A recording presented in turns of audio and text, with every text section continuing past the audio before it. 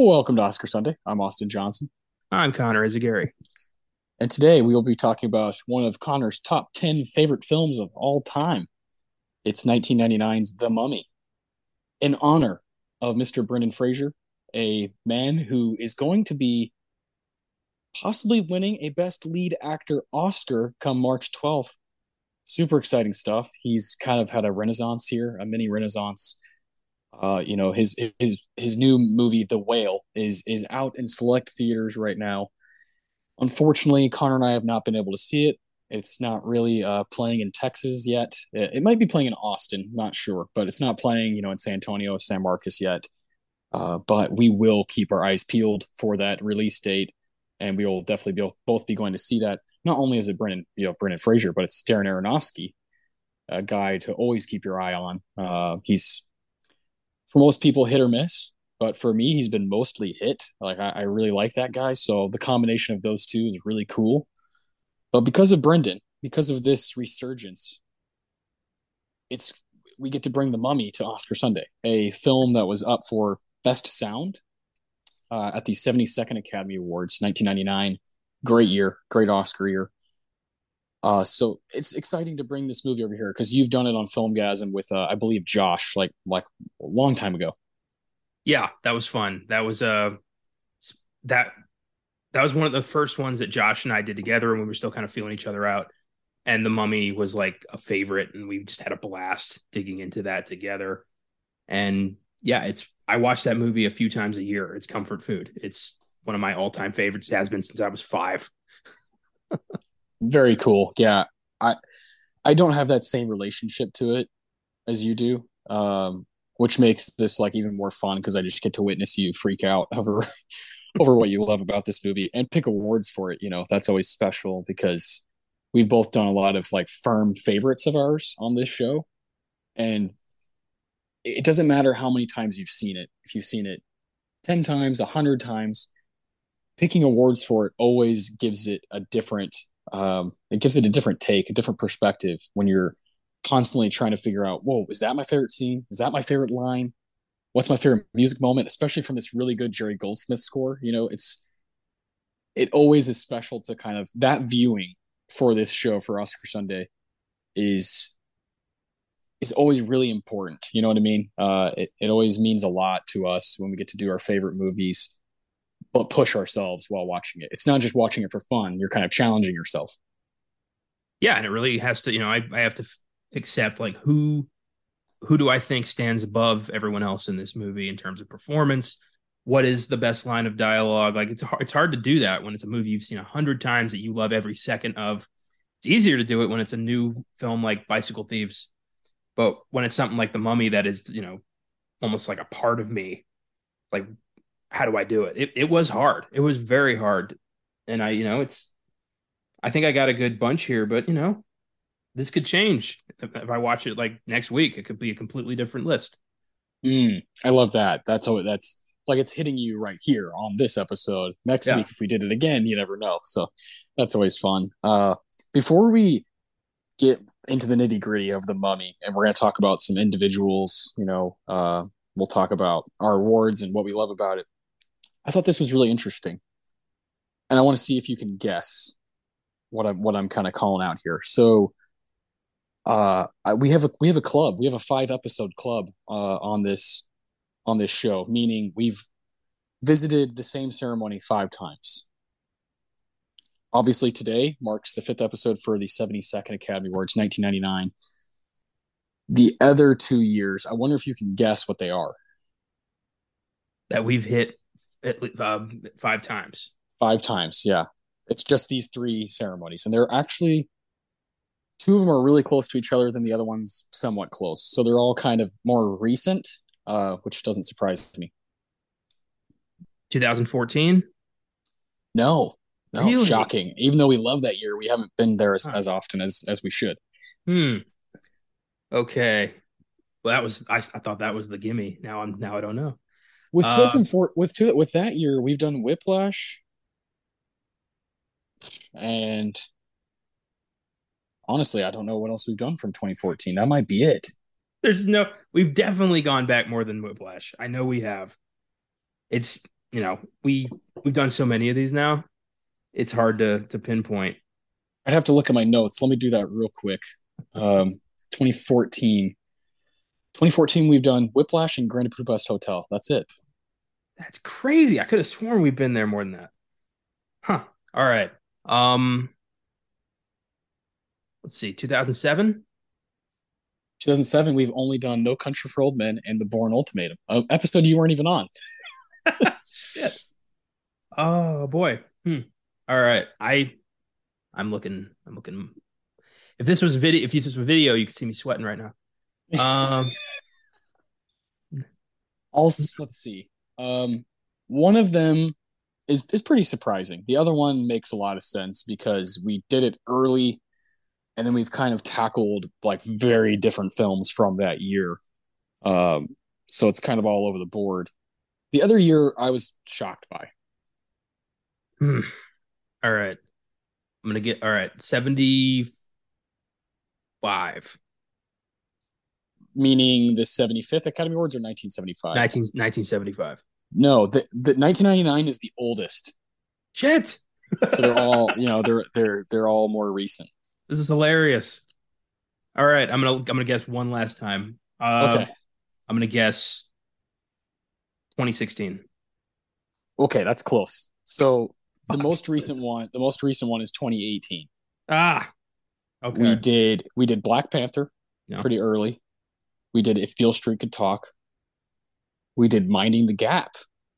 that's right. We did Spider-Man Into the Spider-Verse, and we did First Reformed. What a crazy group. That is an insane group. That's a good representation of 2018, frankly. Yeah, and I don't think we did that on purpose. Black Panther we did right after Chadwick Boseman passed away. Beale Street was kind of one that I just wanted to do. Same with Minding the Gap. I want to say Spider Verse we did around the time that the most, last year, last Yeah, December, that was when No Way Home came out. We did that right after we got back from LA. and First Reformed technically came out in 2017, but not nationwide. So it's kind of 2017, kind of 2018 movie. It competed with these movies though. So it's in the same ceremony. The other year is 2001. I almost guessed 2001. Son of a bitch. So 2001, very early in our run here, we did In the Bedroom. Shortly after that, we did Shrek. For the 50th episode, we talked about Lord of the Rings. So of course, Fellowship of the Ring, Mulholland Drive, Mm-hmm. and Black Hawk Down. That is a group of movies. Yeah, I love when we kind of go off the beaten path of what's expected instead of just tackling like A Beautiful Mind. We go and kind of look at the stuff that didn't quite didn't take home a statue but deserves to be talked about. Those are always the best episodes. Yeah, for sure. That one makes a lot of sense because In the Bedroom was super ambitious. We had never seen the movie before. We both highly respect Tom Wilkinson and Sissy Spacek. So that ended up being a great episode because it was the first time we did a movie both of us hadn't seen. We kind of went in blind and it rewarded us. Shrek is the first best animated winner of the Oscars. We both love that movie. Fellowship, episode 50, Lord of the Rings. Mulholland Drive is obviously like one of my 5 to 10 favorite movies of all time, so I had to do it at some point. And we did it last year as an anniversary, 20-year anniversary episode. And Black Hawk Down, you just hadn't seen yet. And I was like, dude, you're going to love this. And we did it around the time that I believe House of Gucci came out. So we did kind of a Ridley Scott thing. I remember on Sneak Preview, you guys did like a big Ridley Scott episode. And of course, we were having fun with that. Black Hawk Down, solid episode, solid movie. And then, of course, 1999, Fight Club, American Beauty, Magnolia, Jesus, Toy Story 2, and now The Mummy. I love that you've got like two incredibly insightful and like gargantuan films there with American Beauty and Magnolia, and then we got Fight Club, which is its own thing, and then Toy Story 2, which I remember was like a softie for me and Caleb to do while you were prepping for your wedding, Yeah, yeah, and then The Mummy. yeah. Just the definition of fun. Yeah. Yeah, after that, the next closest year would be 2011. Moneyball, Rango, Undefeated, and Harry Potter Deathly Hallows Part 2. So there's four. But after that, man, it's a bunch of twos, a bunch of threes.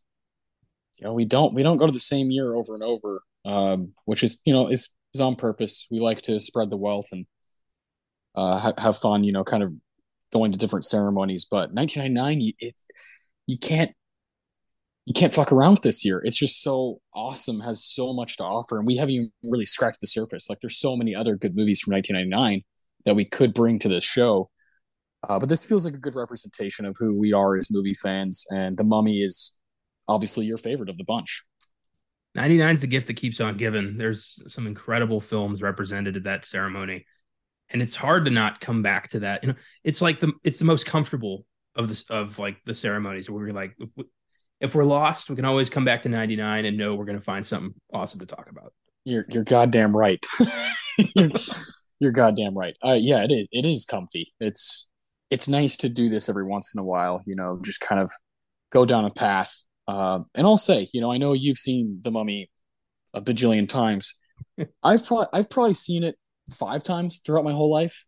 It's been very sparse, very much a movie I like to build up anticipation for because I do like it a lot. It's a solid 4-star movie, 4 to 5 star movie for me. 8 out of 10, just fun, just fun as shit. But I know for you, it's a 10 out of 10. It's a movie that you just are so attached to. It's one of those that you'll take to the grave, which is funny. Yeah. Yeah, I couldn't tell you why. It's one of those movies that as a kid, when I was a kid, between the ages of like, newborn and like 9, there are certain movies that I would just latch onto and never let it go. I don't know why. I have no idea where that comes from, but I hold these films as sacred today as I did then. And they've just never left my head. Like Mm, The Mummy's one of those movies. My mom and dad went and saw it and were kind of disappointed because they were expecting a full-blown horror movie. And The that's Mummy's not. more Yeah. of a, yeah, it's more of an adventure, campy, you know, fun movie with the occasional bout of horror. And then I guess they bought it on tape and I got a hold of it and I was like, I was thinking actually last night when I was watching it, I was thinking about that and I thought I was probably too young to be watching this. But Yeah, yeah, it does have its moments, it of does. freaky shit. Yeah, it goes hard when it does. I mean, it's the reason I have a bit of a fear of like long vertical mouths is fucking Yeah. Imhotep shooting locusts out of his face. Like, Imhotep. Yeah. yeah. But at 5 years old, I was like, I couldn't watch that bit, but I loved it. I rewinded it and just kept watching it. I put it in my pile with Back to the Future, Roger Rabbit, and all these other movies, and I just kept watching it. And here we are. It's funny. I can't explain any of it, but in my heart, I know these movies are mine. Mm. Yeah, that's all you need to know, is somewhere within you is the reason. And Yeah. sometimes that's enough. Uh is a big part of the reason, Brendan Fraser. Yes, he's the best. He was channeling, Raiders of the Lost Ark Harrison Ford, just this charismatic, fun everyman who's in this insane adventure and only wants to do the right thing. And I love Brendan. From then on, I was like, I like this guy. And I saw this before I saw George of the Jungle, which is probably the movie I should have been introduced to Brendan with. But yeah, he's the man, and I've never lost faith. I've been waiting for this renaissance, and I'm so glad we're here.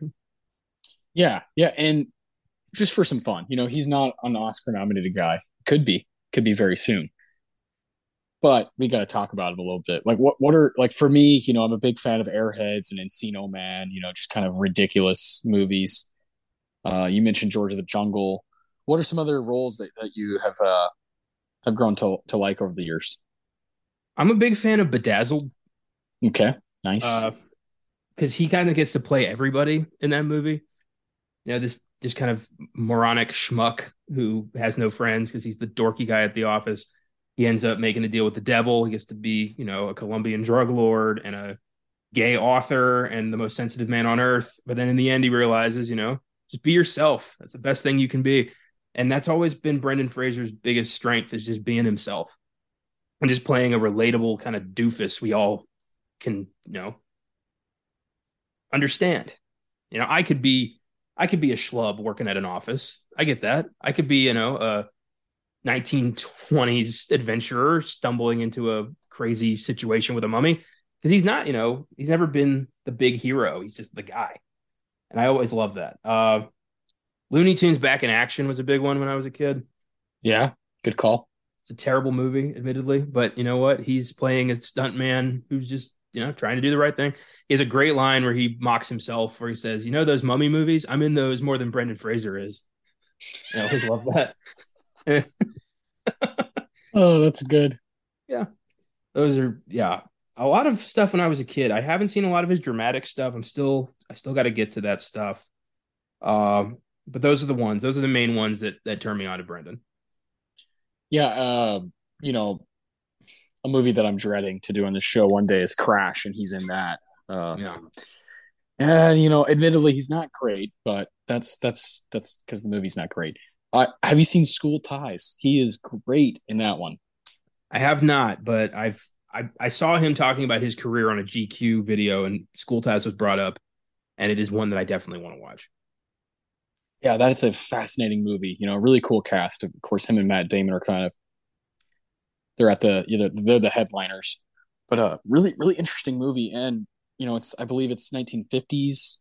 North they're like in a northeast prep school, and he's like a really good football player or whatever. And basically the synopsis of that one is that he's Jewish, and his family's really poor, so he only gets into the school because he's really good at football. And then things start to unfold, and they find out he's Jewish. These guys, and they just kind of it's a different time, different place, and they start to bully him, and kind of Matt Damon does the whole like, hey, he's a Jew, like, Jeez. but it's a fascinating movie, man, and it's a really it's 1992, I want to say 93, I don't know, somewhere in there, and it's really interesting to look at these guys and just like where their careers went after that. Especially those two. Matt Damon kind of took the route that was like, look at him now. He's been in 1,000 movies and is super popular. Brendan kind of took a different path. While it was really successful for a time, he kind of fizzled out as a financially successful leading man. And I'm hoping with The Whale, I'm hoping that changes for the next 20 years or so. Yeah, he deserves it. He's been through the ringer. I mean, the stunt work on the mummy destroyed his Oh, body. And then, he had a bitter divorce where he lost all his money, and then he got blacklisted after that producer groped him, and he's just been spiraling without any chance of getting, solid work for the past 10 years. And yeah, now, Aronofsky, and then earlier last year Soderbergh kind of gave him a big role in No Sudden Move. no sudden move. Yeah, good Yeah. call. And he's got, Killers of the Flower Moon with Scorsese next year. So he's in a good spot now. He looks healthy.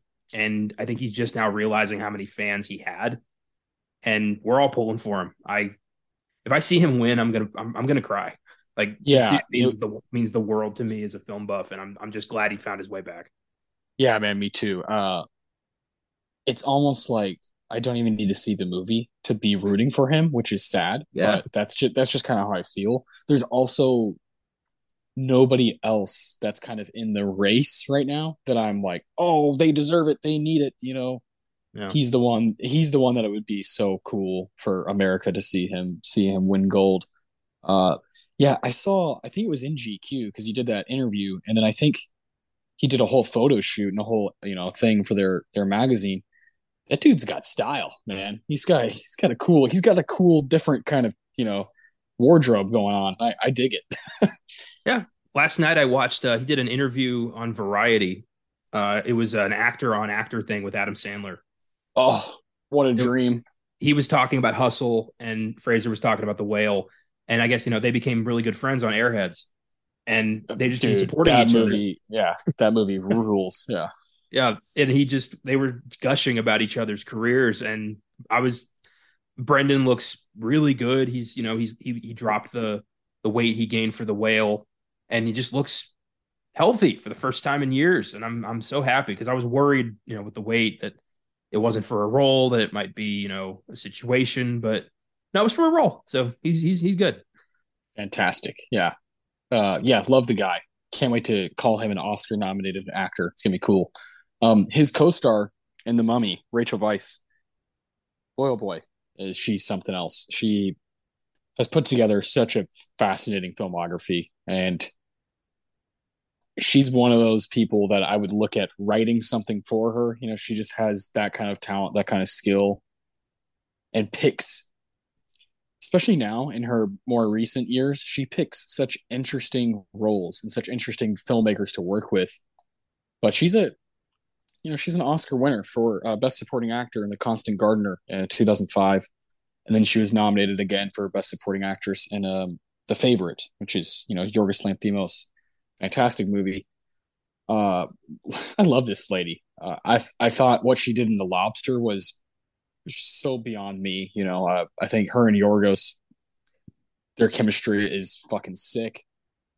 I've always just been kind of captivated by her. I think she's obviously a very very beautiful lady and very talented, but there's kind of like an it factor that she has on screen that I'm kind of enamored by. So I love that she's an Oscar winner. I think that's really cool.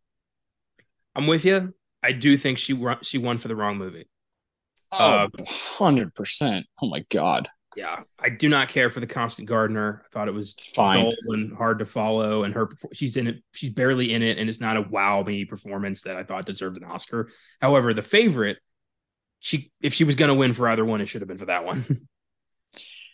Yeah, she's just fucking lights out, in The Favorite. They all are though, like that's a dream trio. Those three ladies like putting in work together. Emma Stone, Olivia Colman and her. It's just like Yeah. Jesus, how can you get so much talent on one screen? And then you add Colin Farrell in The Lobster and her.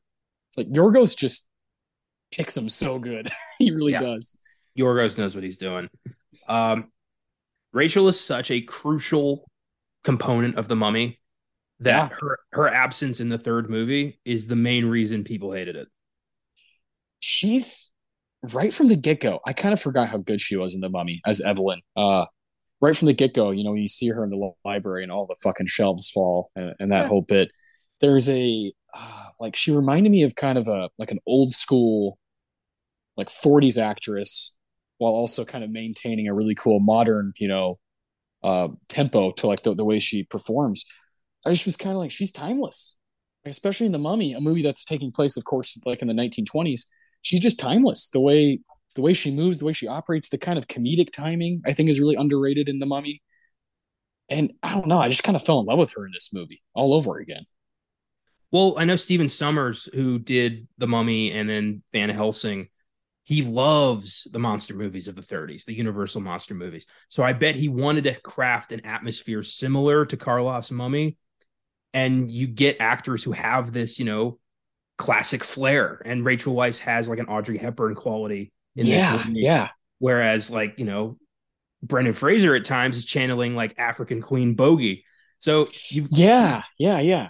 it's got I'm sure that was not an accident. I'm sure that was part of Summer's notes. Like, go watch Karloff's The Mummy 100 times and bring back what you think this character is. Mm. I wouldn't be surprised if he did that. Ah, that's so cool. Yeah, great point. Bogey and Hepburn. She has kind of Hepburn's Audrey's kind of like some kind of innocence and kind of easygoing comedy, but she also has that kind of wicked, like Olivia de Havilland, just fucking cutthroat style. It's like, man, this girl is something. She's definitely watched movies. You can tell she's done her research. Yeah, for sure. Um, One more Rachel Weisz shout out. I watched this past October for the first time in years. I watched Constantine, Nice, and I nice. forgot how fucking great she was in that. Just this, this atheist cop who is chosen to be the vessel of the Antichrist, and just how he handles that. Going up against like Keanu Reeves as this demon hunter. She really does such a great job just anchoring that crazy story in a place of realism. And she does the same thing with the Mummy. Like she's a focal point of just regular life, that all this crazy shit is happening around, and you buy it. Ah, well put, well put. She's amazing. Good shout. I love talking about these people, and she's obviously super crucial to what we're discussing today. Two more people I want to talk about, some crew members here. Jerry Goldsmith, underrated composer, I'd say. He's got a boatload of nominations, just one win. You know what that's for, motherfucker? It's The Omen from 1976. So that's his one win. But I mean, there's standouts like Platoon and Chinatown, and just a bunch of Boys from Brazil, Poltergeist, fucking L.A. Confidential, Basic Instinct, Mulan. Like the list just goes on and on. He's just got an insane Oscar resume, and that's not including all the other stuff that he's done. He's prolific as they come, and as skillful as they come. His score for The Mummy is perfect. It's fucking perfect. And rest in peace. He died nearly 20 years ago. So it's just I still think it sucks to like speak about him in the past tense. Yeah, The Mummy was one of his last jobs before he Yeah. passed in, I think, 2000. And I mean, this is a magnum opus, man. The soundtrack, the score for The Mummy is a perfect hybrid of horror and action that just, works in all the right places. Mm. It's fantastic. It beats the shit out of Alan Silvestri's Mummy Returns score. I love Silvestri, but Goldsmith knew what to do here. Yeah, just not the right guy for that particular job. No. But yeah, Goldsmith has done some hammers. He's one of my favorite horror composers. I believe he did Poltergeist too. Yeah, yeah, yeah. Yeah. That and just the fact that we got a song called Hail Satan nominated for an Oscar because of Goldsmith. What more do you need? I'm in. Yeah, sign me up. The guy kicks ass. So that'll be obviously that will come up for the Ennio Morricone Award later. We'll be talking about Jerry Goldsmith a little bit. Last guy I want to talk about is the cinematographer who also passed away in the 2000s, just at the age of 53. Sucks. Uh, really, really cool resume. Like kind of random. He was nominated in 1991 for Thelma and Louise. That's his only nomination. But then you kind of just this always happens. You kind of look, listen to these. These four are like his known four on IMDb: V for Vendetta, Thelma and Louise, Willow, and Aliens. Come on, Damn. fucking sick. That's You throw the Mummy in there. I mean, come on, like he did Mummy. He did the Mummy Returns, Laws of Attraction, Shanghai Nights. Like what the fuck? shit. He did The Princess Bride, Yeah, yeah. Judge Dredd, 101 Dread. Dalmatians. The World Is Not Enough. Like, damn, man. Yeah, underappreciated work there. Aliens alone. Yeah, I mean, come on. Jesus. That's yeah, these cinematographers, man, they put in the fucking work and they never get the praise they deserve. I mean, every film looks the way it does because of the actions of the cinematographer. And I love Yeah, a shout here. yeah. When's the last time you talked about aliens and you were like Adrian Biddle? Like that. Just that doesn't. You're always like James Cameron, Big But Jimmy. how many Like times have you said, God, that movie looked amazing? exactly, which means in turn you're saying Adrian Brittle is the man. So I had to bring him up. He's got the one nomination, but I just thought the Mummy is obviously a pretty difficult movie to make in 1999 with the half CGI, half live action scenes that are going on, and that also is a testament to Brendan kind of selling that stuff.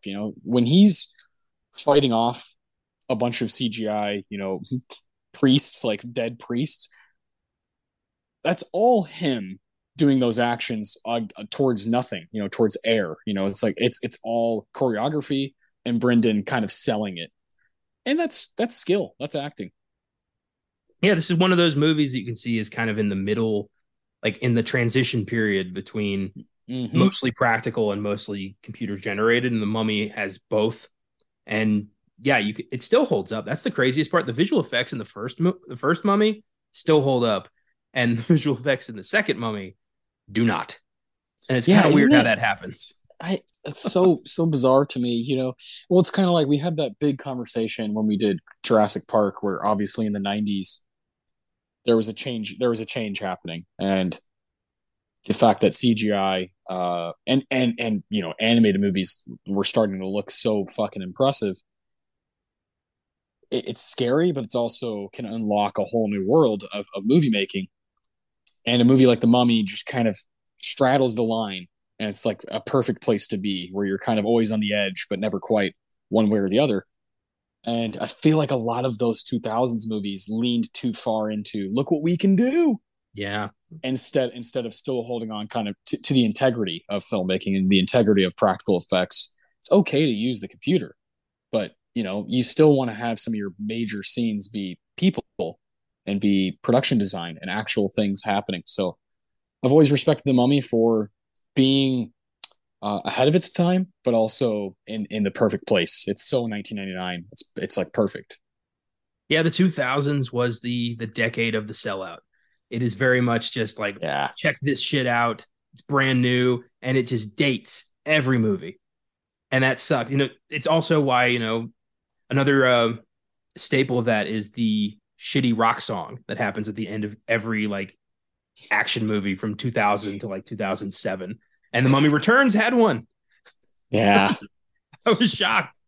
It's funny that like there's you can just kind of keep so many movies in that decade because everyone was so certain that movies were never going to be better than this. This was the peak of pop culture, and no, it was not. Indeed, it was not. That's I love that.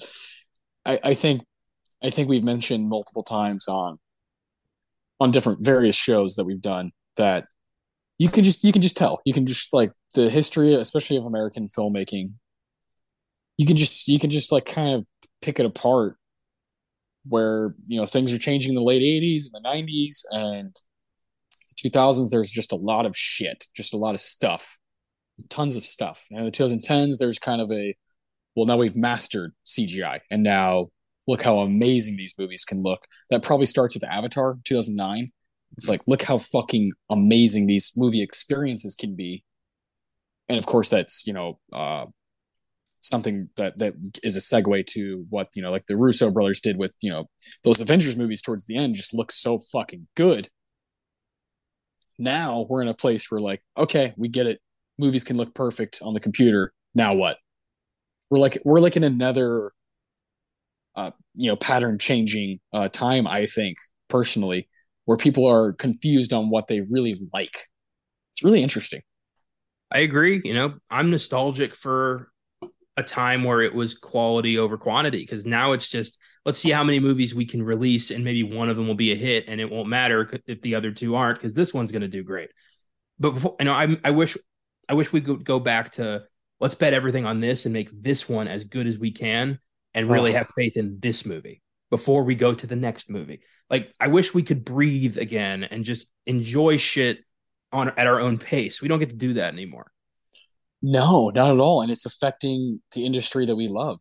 How many movies can you point out to this year that were A, financially successful, B, memorable, and C, are going to last a long time? Like, there's maybe three of those from the whole year. We're already nearing the end of 2022. And it's like, man, what do we have to show for? I was just looking, I was listening to a podcast. These guys were talking about just the amount of stuff that has come out the past month or so. And I was looking at it. I was like, is that right? Are they just talking about, because they live in LA? I'm like, are they just talking about stuff that's coming out in LA like nonstop? And I was looking at it. I was like, no, they're right. Like, this is nationwide released, whether it be a movie that went straight to streaming, a movie that's in theaters, VOD. It's just, what am I supposed to choose? And it, for me, it kind of, I have to put like a defense mechanism up where I'm like, I'm just going to watch old shit. I'm just going to go back to like what makes me happy, what I know is going to make me happy, what I know is going to make me learn and grow as a movie fan, rather than stress out over, well, which of these 10 fucking movies am I going to spend my time with? That's fucking sad. It's really sad that a Steven Spielberg directed movie has gotten lost in the shuffle. Yeah. Are you fucking serious? Like, the most important American filmmaker to exist is just lost in the shuffle of stuff. Shouldn't that movie be dedicated? It should be the only movie out on the weekend. It should be the movie that everybody's like talking about. has a conversation about. Instead, they're talking about fucking Tim Burton's Wednesday on Netflix because they don't know what to do. There's too many movies coming out to where they're like, well, let me just do this thing on my couch and move on with my life. I kind of get it. Yeah, it reminds me of, going to a restaurant that has a menu that's like 30 pages long.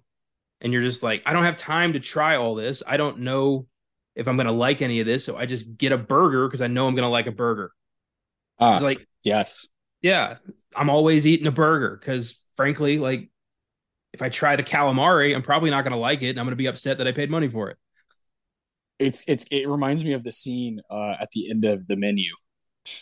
it. Yeah. Anya Taylor Joy is like, I just want a cheeseburger. you know, you know. And, I don't know. Also, this TV show Atlanta that just ended a little while back. The last episode was basically about what we're talking about, where it's like, here's this stuff, this new thing, and like, do you want to embrace it?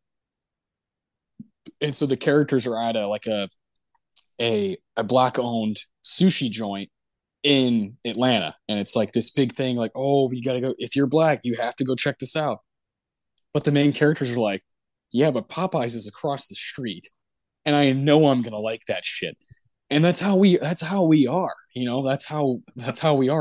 We put up a defense mechanism when there's too much to kind of choose from and too much to dive into that's new. I don't know. I'm probably rambling, but I've thought about it a lot lately. A lot. No, it makes perfect sense to me. You know why? Because there is a hot new thing every fucking day. We don't have any Yes, time to yes. just like, oh, check out this new thing and then get to be with that for like a few weeks before we go to the next thing. It's every day where we have to just like pick something. And frankly, I just don't want to do it anymore. I don't want to have to, you know, pay $20 to watch something that frankly nobody cared about because it wasn't everyone was putting their eggs in the Disney basket. So this movie didn't get any attention. And most of the time it's like, well, yeah, you can tell. I don't know if I have the patience anymore. Yeah, a movie that I read about earlier this year, She Said. And I was like, yeah, I need to see that. That will be like a good movie for me to learn and grow. It's on VOD right now for $20. And I was looking on Vudu. I was like, man, should I pull the trigger? And I was like, I don't know a goddamn soul that has seen this. Who am I going to talk to about this? Myself? Like, and that's I know the point is like for you to enjoy art and to like the things you like. And I definitely like the things I like. And I know you're the exact same way. But man, it's also about being a part of the conversation and being a part of a community, enjoying the same thing. Or partly what I love is the discourse. If you and I don't enjoy the same thing and we have a conversation about it, Yeah. that's one of my favorite things, the divisiveness of movie making. I need that in my life. Yeah. And it's gone. Like it just feels like it's totally gone. I don't remember. I think the only movie this year that I saw, I called you about it. I was reading articles about it. I was talking to everyone I knew about it. I was talking to my wife about it because she also loved it. Was Nove, like Jordan Peele's new movie. And you and I were like, yeah, this got us excited. This got us excited for the fall. But did it really? Did it really give us that jolt that we needed? It gave us the jolt of what we have always longed for, but nothing else has come close as far as being financially successful and a movie that's fun to talk about. Longevity is dead and we killed it. Yeah. I Yeah, mean, we did. Twitter. did any was anybody talking about Strange World for more than like a day and a half? Yeah, And the news cycle is so fast. The pop culture news cycle is like bam, bam, bam. I I found out about that Grinch parody horror film the day it came out, and it's already like I out of don't the. even know what I don't even know what you're talking about. Yeah, Like, they made a Grinch horror movie called The Mean One, and what the fuck? yeah, see, I want to see that. Yeah. I wanted to see it too, but now it's like, well, I've got maybe till Sunday, and then it'll probably be gone. That's yeah, that's what happened with Tar. I wanted to see Tar. I just didn't have time that week, and then it was gone. Yeah, It's it's gone. insane. It was like, well, we didn't make enough. So we didn't make enough opening weekend because nobody, who the fuck's going to go see a movie about Lydia Tarr, a fictional composer directed by Todd Field, who hasn't made a movie in 15 goddamn years? I will. I'll go see it. Yeah. like cinephiles will make time if you give us time. I get updates about Black Adam's global box office every fucking day. It's up to 485 million, in case you were wondering, because I know, because they won't stop telling me. As I saw this morning. Yeah. Yeah. Like, Jesus Christ. They're just milking that and other things that deserve just an opportunity. Get like a 2 days, 3 days at the most, and then you never hear from them again until they're in the back of Netflix's catalog. Oh, God, disgusting. It's It's just upsetting. disgusting. It It's is. It still it's is. making me not want to go to the movies anymore because I know I'm just gonna see, commercial bullshit that is like has no heart in it. That's what Black Adam was. I saw that and I was like, I know what's gonna happen 5 minutes in, and I was right. Yeah, and this is all about like geography too. Is we live in Texas. Like that's just the reality of where we're at. If we lived in Los Angeles, we might have a completely different mindset. We might That's be the true. happiest motherfuckers on the planet because we get to go see the whale right now. You know what I mean?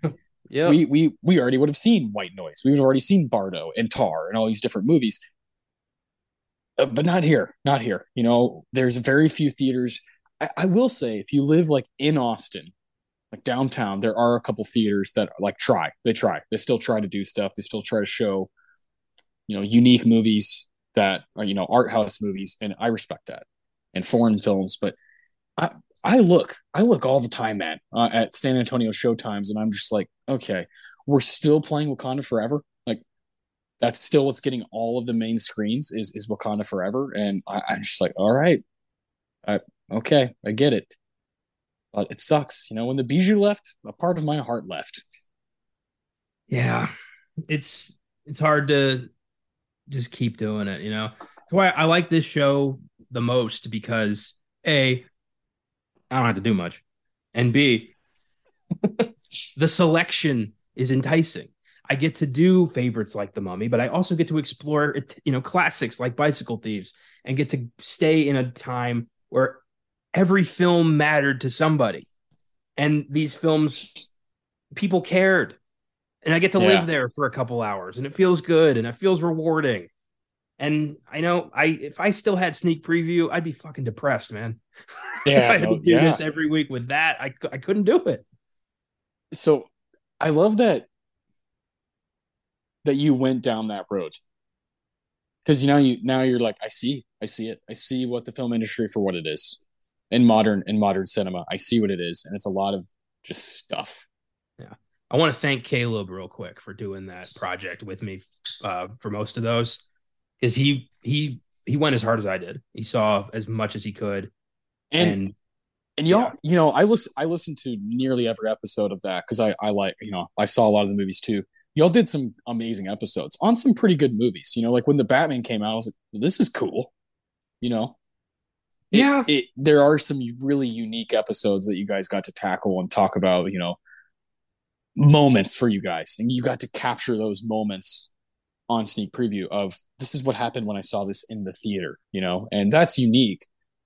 But I think we can kind of do that with all of our shows, on their own. That like those conversations will naturally come up.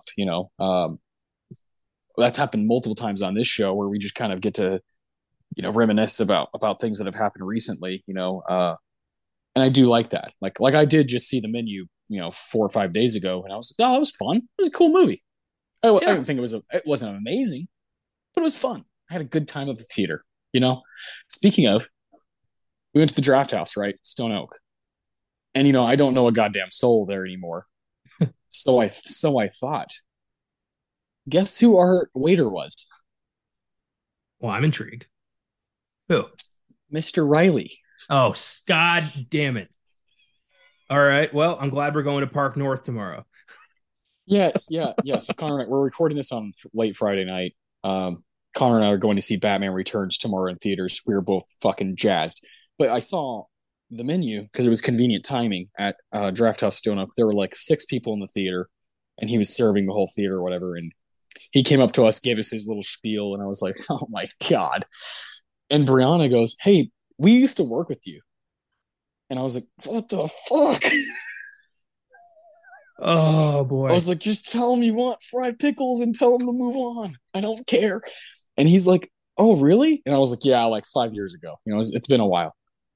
And he's like, oh, yeah, I recognize you guys. Yeah. And I was like, no, you don't. No, you don't, because you're not saying my name. You don't know me. You don't know Oh, her. You're just jeez. saying this shit. And then yeah, I mean, God, I don't want to just talk shit, but yeah. And I leaned into Brianna and I said, Connor doesn't like that guy. No, I don't. Yeah. I've Sorry, actually I've talked Riley. about him a lot on these shows. I've never name dropped him before, so well done. Uh, Yeah, I don't think he's ever listening to our shows, and I don't well, really care. considering he didn't remember you, probably not. Yeah, it doesn't strike me as a cinephile who's listening to Bicycle Thieves and then The Mummy back to back. That's it probably isn't happening. But yeah, God bless. He did a pretty good job. So like, I was like, oh wow. I know it was a small theater, there weren't very many people, but he did do a pretty good job. Tipped him pretty good. But I thought I didn't know anybody there. I thought I knew no one except for one of the managers, and that's it. But I was like, holy shit, I know that guy. I know Caleb, not our Caleb, the other Caleb. He still Yes, works bar there. I've seen him a couple correct. times. He's the bar Uh, manager now. That's who I'm speaking about. Yeah, Good for him. Uh, yeah. He's yeah. moved up. Well, you know what? So did we in our own way. Yeah, yeah. And when I go there, I'm like, man, I miss this place. Not so much, we've said this a million times. Not so much working there, like carrying drinks and food to people, but just being around movies nonstop. And then being able to see movies for free. What a blessing. Yeah, that was funny. Um, but I guess my point being, bringing up the menu is I didn't get to really be a part of the conversation. Yeah. I saw it. I saw it a week and a half after it came out. You talked to me about, we talked about it a little bit. My brother asked me, "What'd you think?" Because he saw it around the same time you did. I was like, yeah, I thought it was good. I thought it was really funny. I loved the first hour. I thought it kind of didn't land the plane properly, but I did like it. I had fun. And that was it. It's like that's it. That was the only conversation I had really. My biggest problem with like the sneak preview is yeah, we got to do like cool episodes on movies like the Batman, and we got to really like dive into Dune and stuff like Mm. that. But then as soon as the episode was recorded, now we got to focus on next week. Like we were Ah, doing exactly the what I didn't want to do, which was bank it, forget it, focus on the next one. And I don't have that with the rest of these shows because these are films that like exist in culture, have made their mark, and now I get to experience it instead of like just taking it a week by week with new stuff that I will likely never watch again. So fascinating. Good it point. just Good point. yeah, it felt disingenuous and it felt like a chore, and I had to get out of there. Yeah. Well, there you go. That was really well put. The kind of banking it, forgetting it, moving on. Whereas old movies, like you said, they do have their place.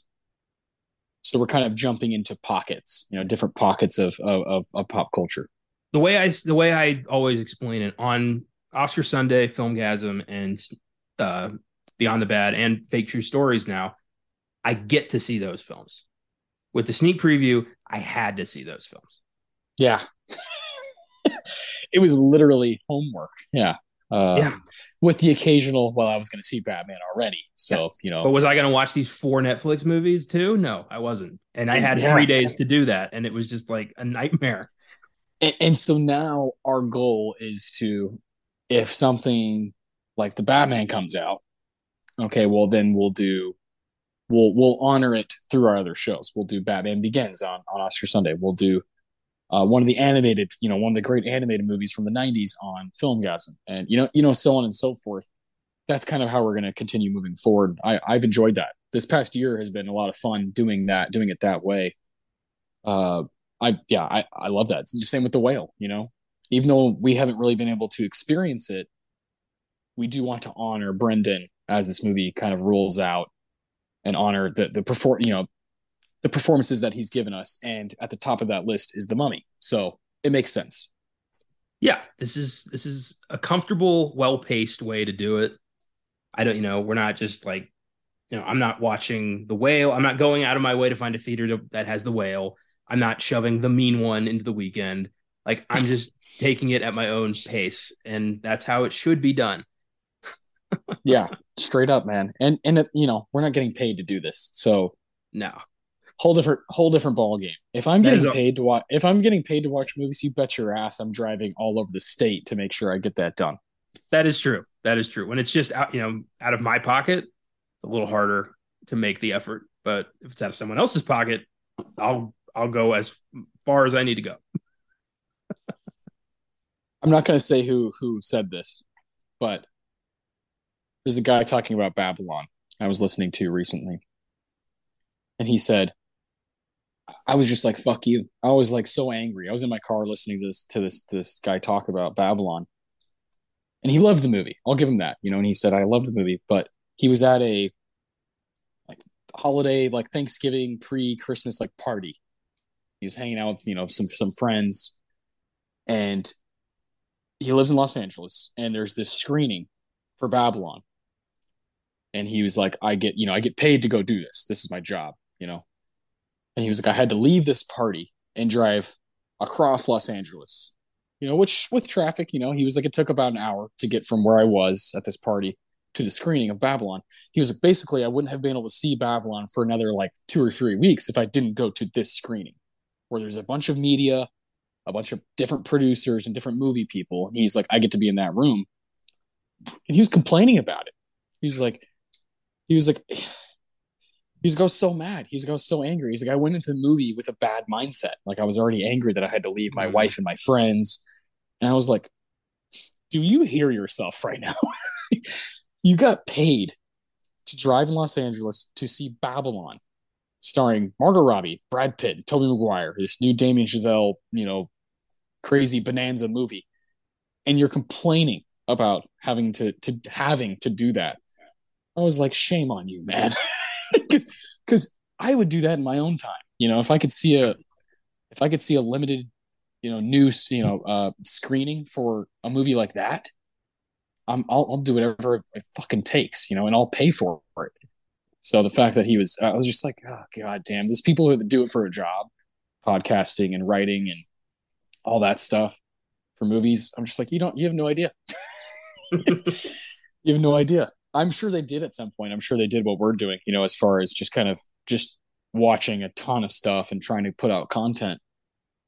But damn, once they get to the top, they've lost that they've lost that grit and grind that they once had, and I was upset. See, I'm glad that we're almost 4 years in with this whole thing, and we haven't lost it. We're still excited to do this. We're still happy to be here. I think that if I'd kept sneak preview going, I would have gotten jaded like that by now, and it would have poisoned the rest of the shows, and it would have poisoned me. And I don't want to ever reach the point where I don't enjoy talking about movies because I don't know what the hell I will be at that point. Yeah, well, yeah. At that point, what's the point? That's a line you do not want to cross, and I have not reached that. Granted, I'm only on one show. I host it. I get to kind of run the way it goes. You give me complete freedom to make the show kind of my own, and obviously I've had you in mind the entire time because it's always me and you doing this show, and I wouldn't have it any other way. But I have an absolute blast. Like week in week out. Don't really know where the conversation is going to go. I don't even know how we got here, but I know I'm going to have a good time. I'm going to have a good time talking about movies, and in this case, talking about the Mummy. So let's do some fucking awards for the Mummy, dude. I can't wait. That was a good segue. Well done. Yes, yes. The Tarantino Award for the best quote of the movie. Really fun screenplay here. Just an absolute dynamite comedic adventure, screenplay. Then we have the Ennio Morricone Award for best music moment. Again, Jerry Goldsmith batting 1,000% here.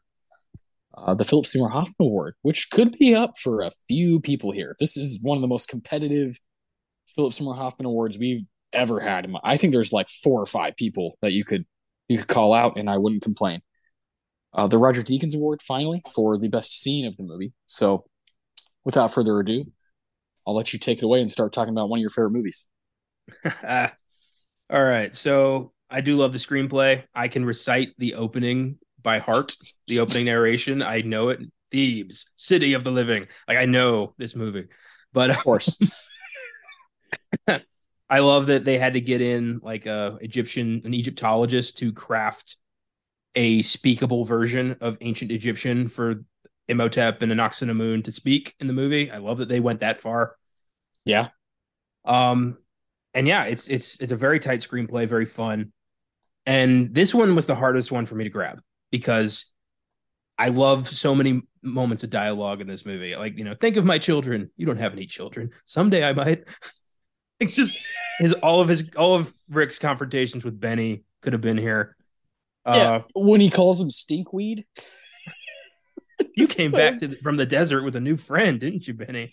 It's just, oh my God. Uh, so I ultimately went with a line right after they get back from Hamunaptra and they're at the fort. And it looks like the calm after the storm. The Americans are trying to get the hell out of there. Rick's trying to figure out next steps with his mummy. And we meet Winston Havelock, the Royal Air Force mm, guy who didn't die with his friends and has just been regretting it ever since. And he starts lamenting his situation. He's like, "Oh, my friends are dead, and I wish I was." And Rick just mouths off, "Well, we all got our little problems today, don't we, Winston?" Like, after everything he's been through, he's like, he doesn't want to hear any complaints from anybody. And I just at this time I was like, I fucking love that. yeah. Laddies. Yeah. Yeah.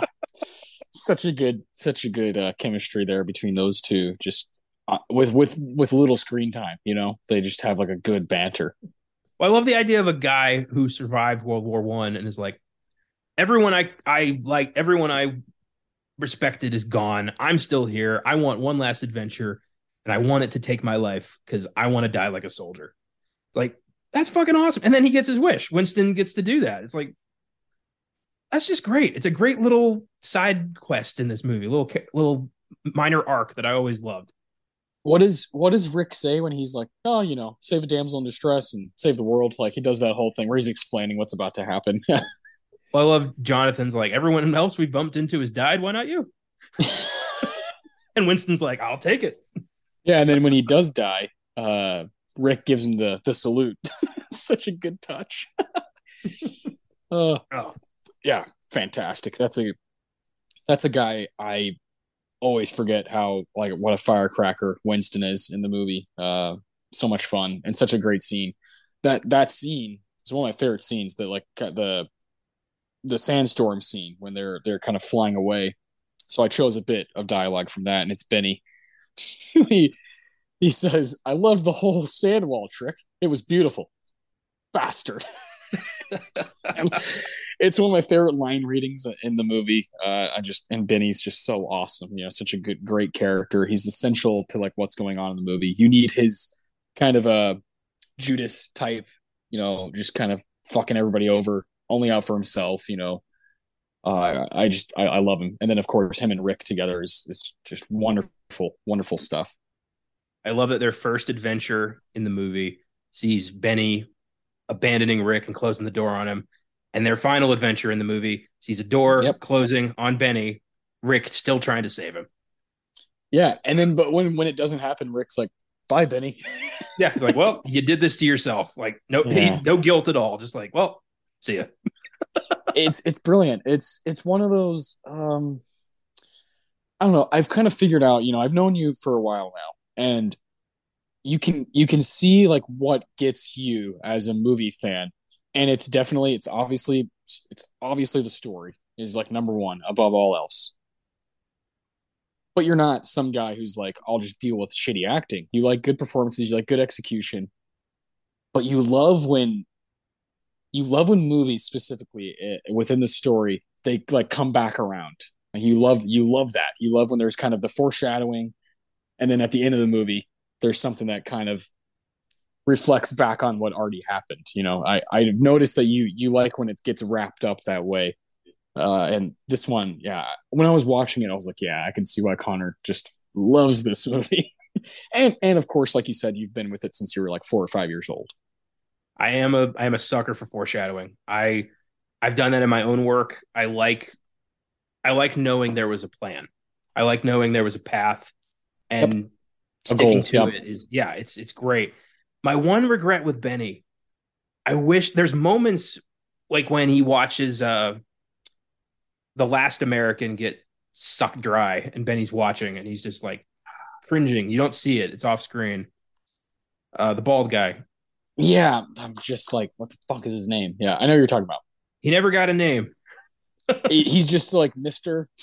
Yeah, he's just American. But Yeah. there's a moment where Benny's like cringing, and I wish that they built on that more. And in the end, like Benny had one redemptive moment, just one little bit where he like throws O'Connell his sword or something. Just one little moment. I mean, he still gets eaten by the scarabs because he fucked up. But I wanted a little bit of like Benny like still cares about his friend, just a little bit right there. But we never got it. Yes. Yeah. So when Rick does ride away on the camel and he does find the treasure, he's like, I think Benny knew. I think Benny knew that someone better get this stuff. Yeah, that would have been interesting. That would have been interesting, kind of something to just kind of slot in there with his screenplay. But God, his ending is just so brutal. Those little scarabs, they're It's frightening. is so perfect though. Just he evades capture, like he always manages to get away. He is a slimy rat who sides with the greatest evil in the land. The movie was not going to let him get away with that. Somebody big had to get devoured by those fucking beetles, and it Yeah, was going to be Benny. we needed that as an audience. Yeah, it's just such an And awesome scene. and Kevin J. O'Connor's performance is so good as Benny. I love him as Benny. I love him as Igor.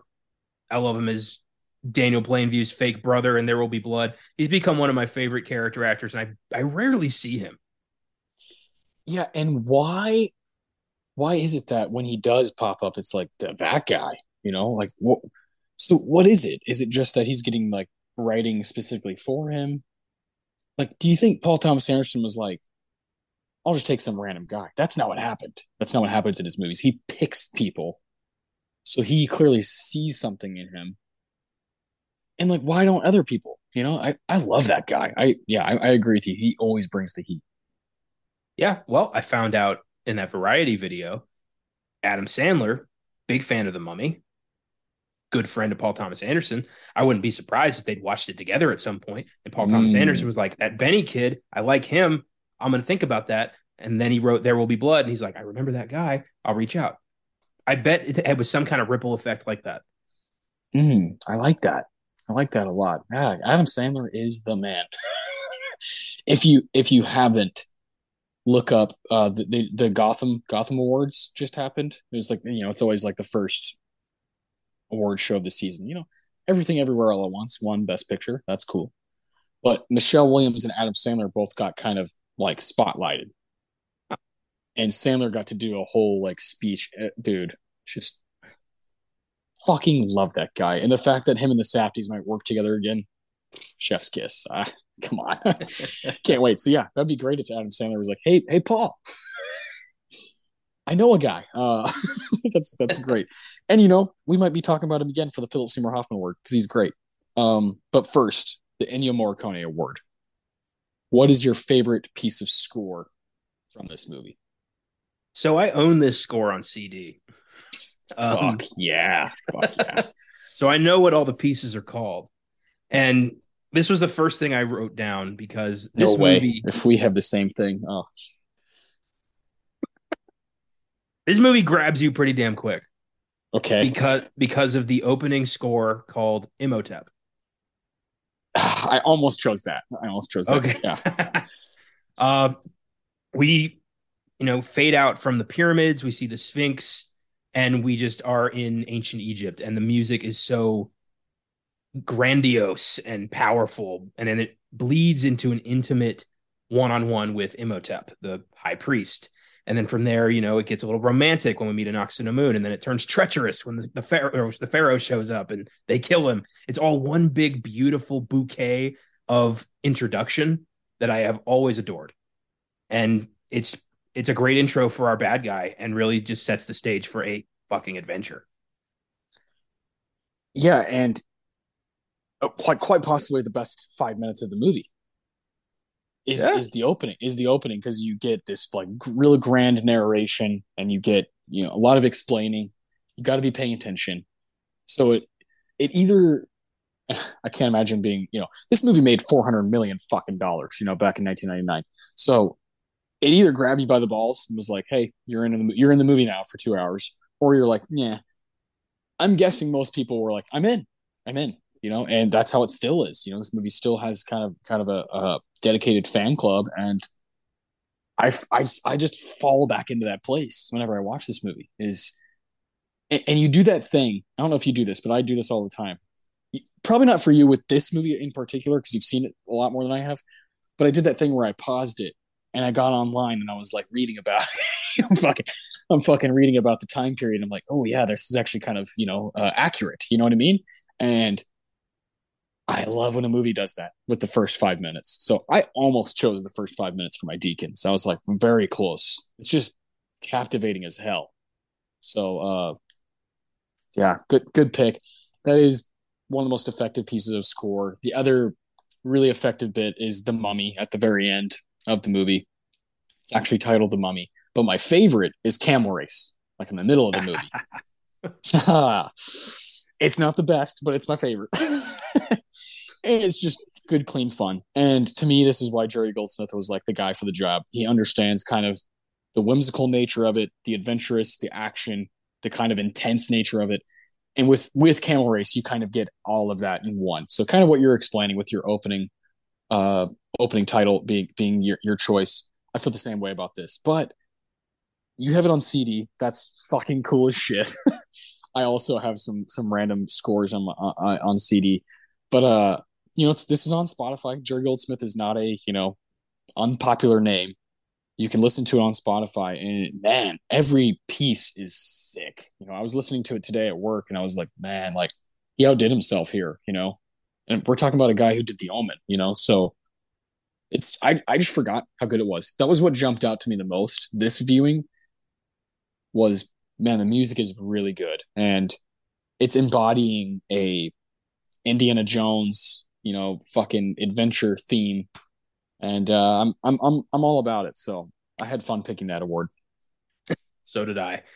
I had some runner ups. I nearly went with Togger Attack, Ah, perfect.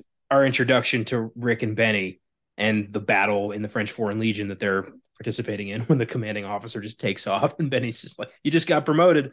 I love it. Yeah, that's a brutal way to, show us our hero just killing people and showing how resourceful he is. I also love the crypt. Ah, dude, the crypt and crowd control. I thought about too. Yeah. That's because that's when we start drifting into horror. And Goldsmith's bread and butter is fucking horror. Yes. Which is why the kind of grand stuff that he does is just so jaw dropping because it's like, well, he can kind of do it all. It makes you wonder. The guy could have done anything with his career. He could have done the kind of John Williams thing, just do that kind of stuff, these big grand pieces. But he's so good at subtle stuff too. Like you said, that is where he really shines. Yeah. The crypt is basically just one horn at various like tones, and it's so eerie, and it just lulls you into this like they should not be here vibe. Like you don't open things that have been sealed for thousands of years. Yeah, It's yeah, it's great. It's perfect. Oh yeah. man. Brilliant stuff, dude. I love it.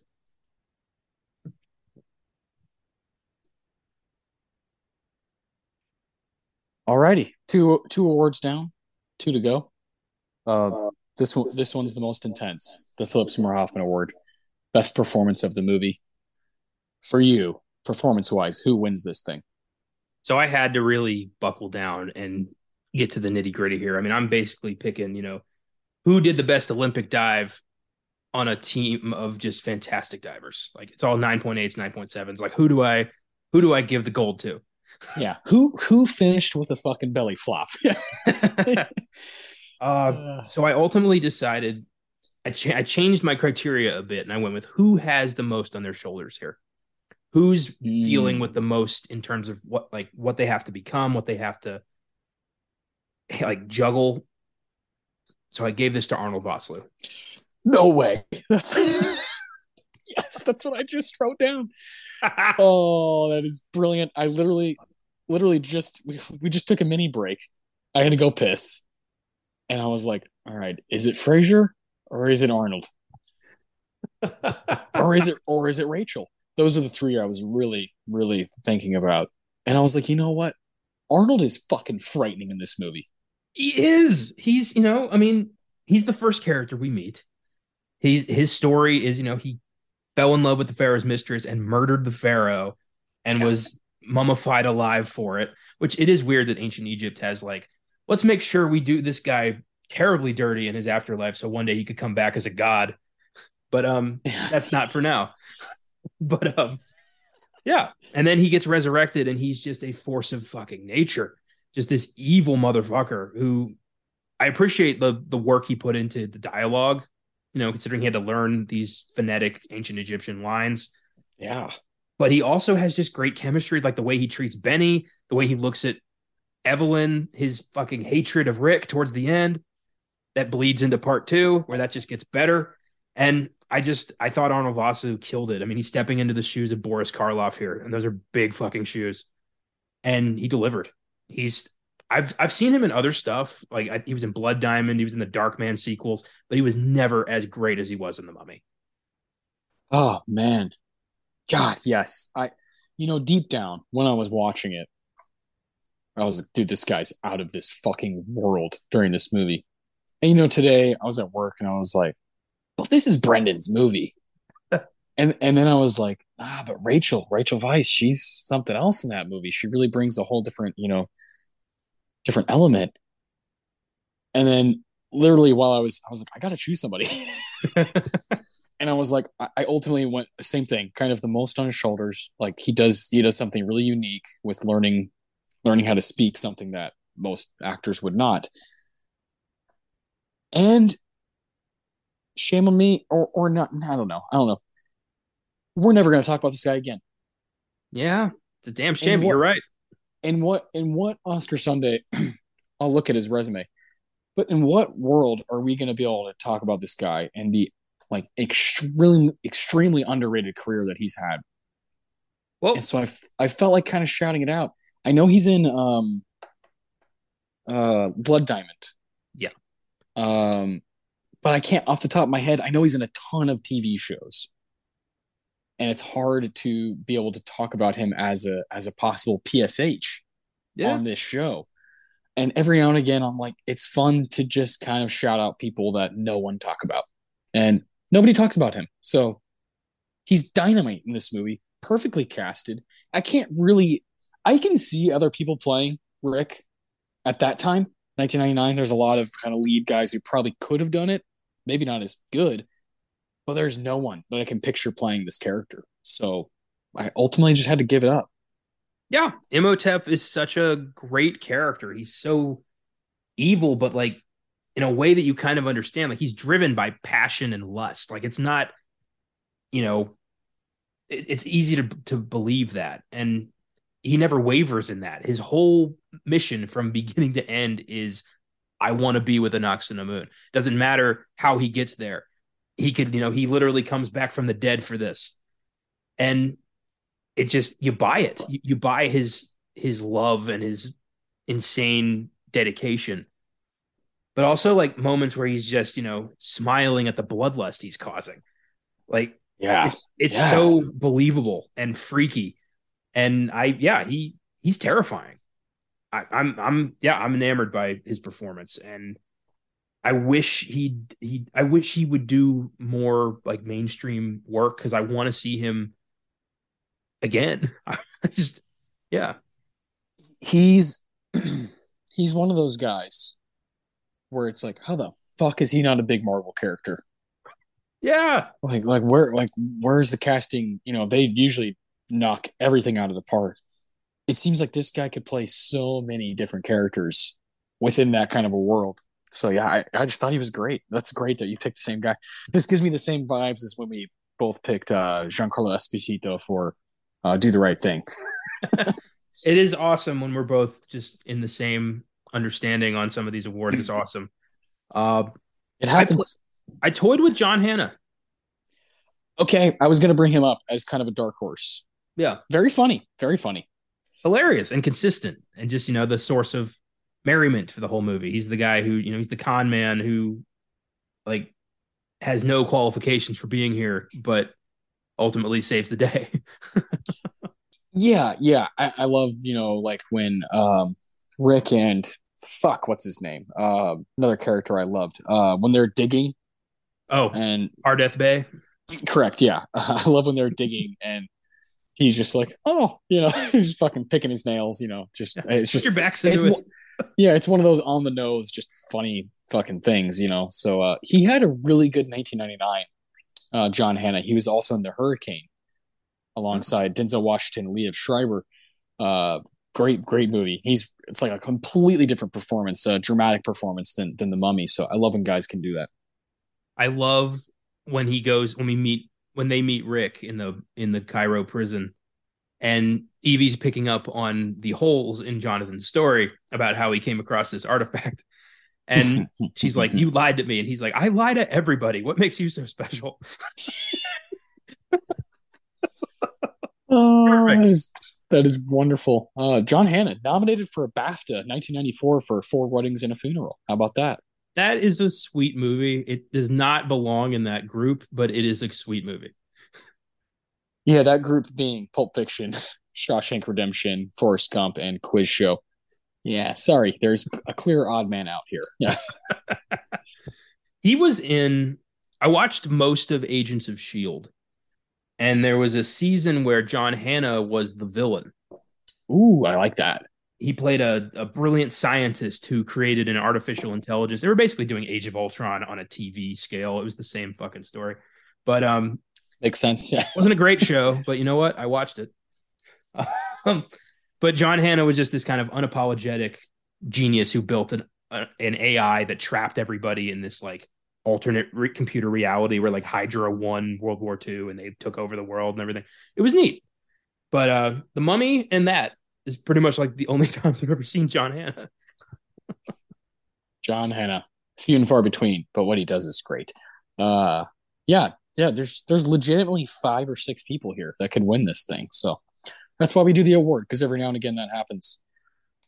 This last award, cannot wait to hear what you have. The Roger Deakins Award, your favorite scene of the movie. Oh, this was fucking impossible. I Yeah, wrestled with yeah. this. I wrote 5 or 6 scenes down. I wrestled with this from beginning to end, and I picked a moment. I didn't pick a I, scene. I went with a moment. I kind of did too.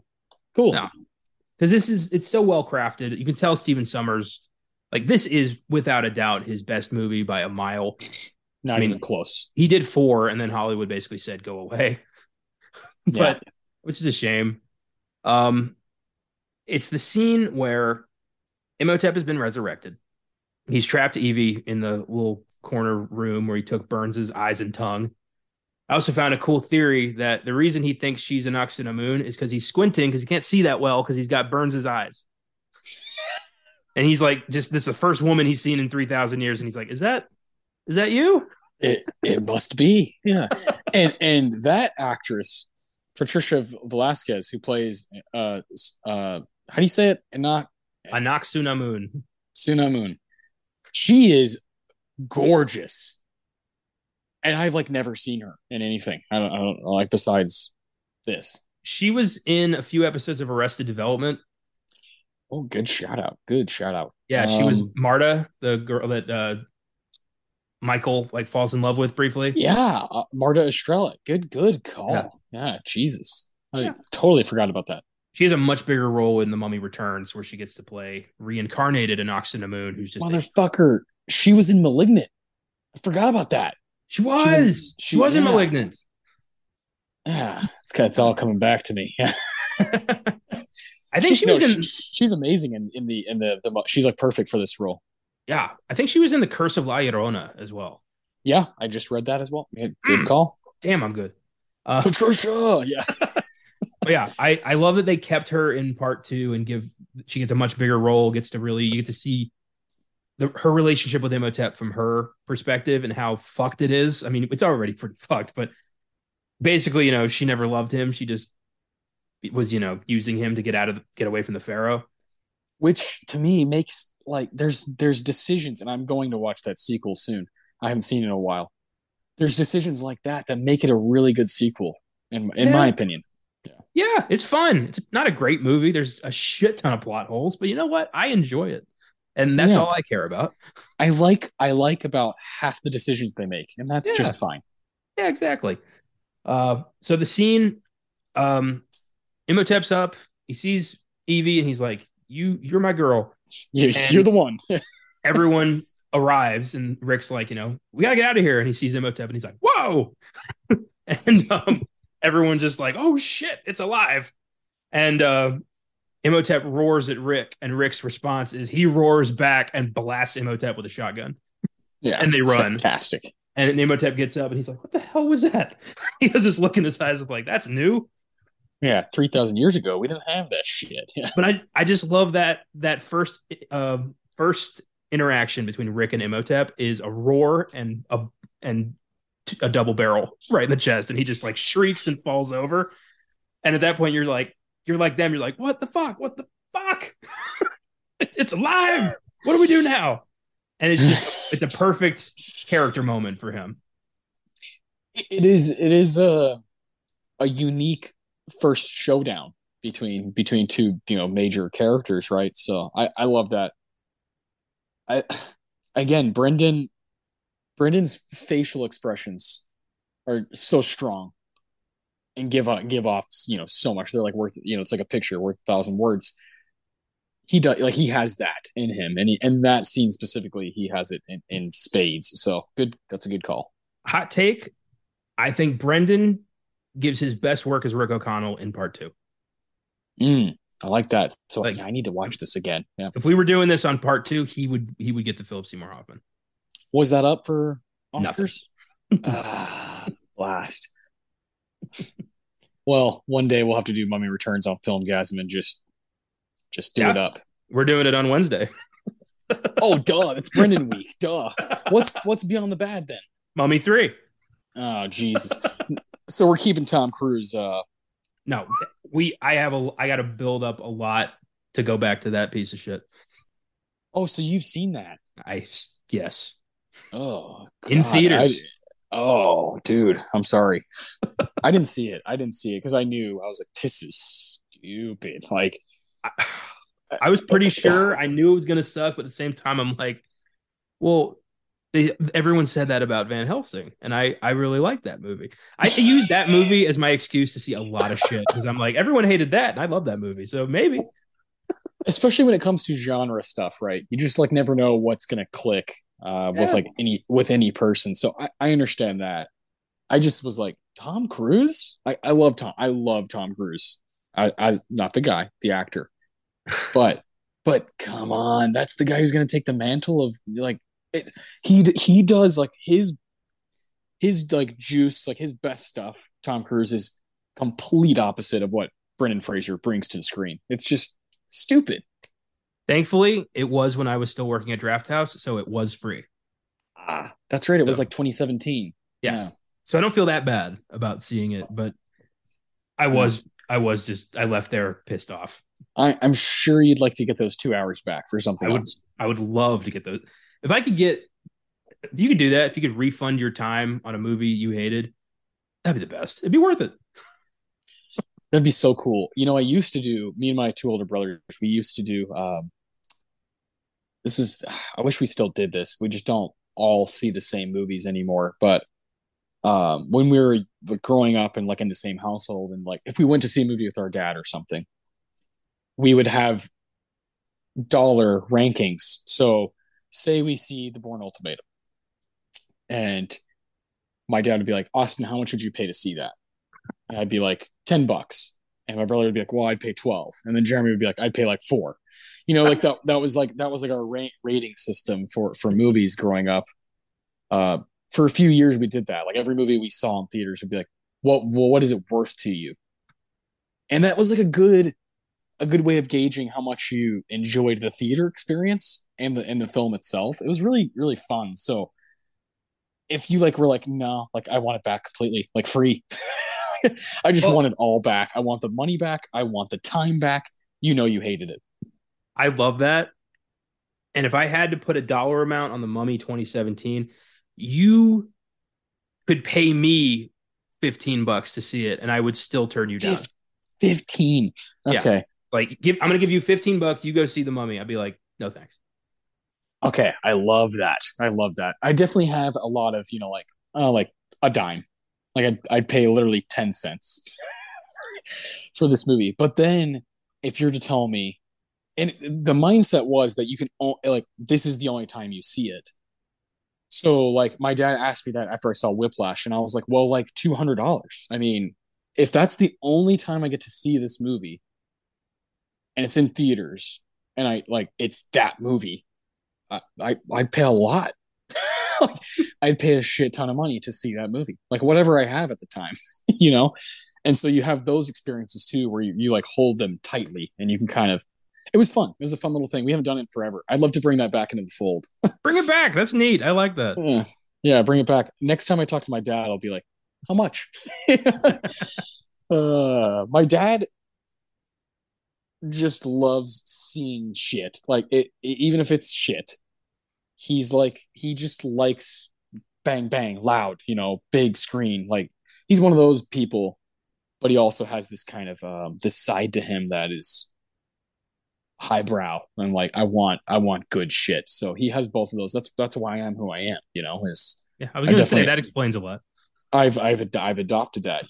I love stuff, and I also am very into artsy fartsy talking the whole time movies. So I'm into both.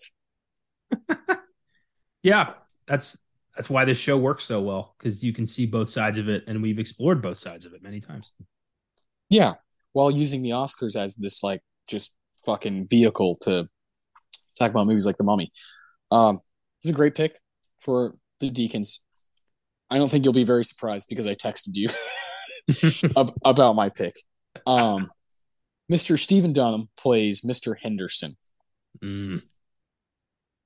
and he's fucking around, right? He's fucking around in the room, and he's fucking. He thinks he's Indiana Jones, basically. And then our big bad, comes in, and it's one of the coolest kill scenes because you don't quite see everything. You see a lot of shadow, but you're seeing him slowly generate back to his full form, and it's fucking sick. But it's right before he's in full form, so he kills him.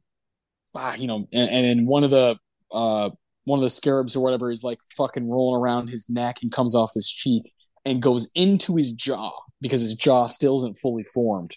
It's still got some mummy vibes going on, and it fucking goes into his jaw, and he just starts chewing it. And it's my favorite scene in the movie. It's like scary, but it's funny as shit because you're like, that guy just fucking like ate a beetle, basically.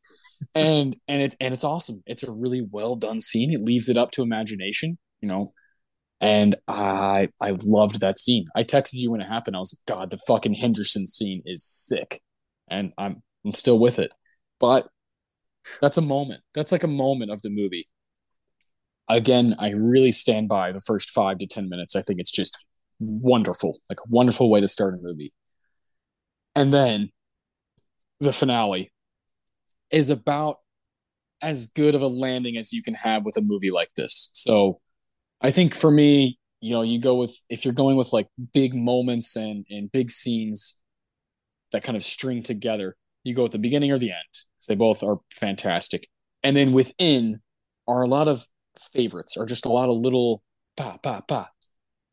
And for me, it was the Mr. Henderson. So I went a similar route that you went. I just went with a different little, 10-second bang. And I'm in love with it. So Stephen Dunham, sorry, man. You got fucking blasted.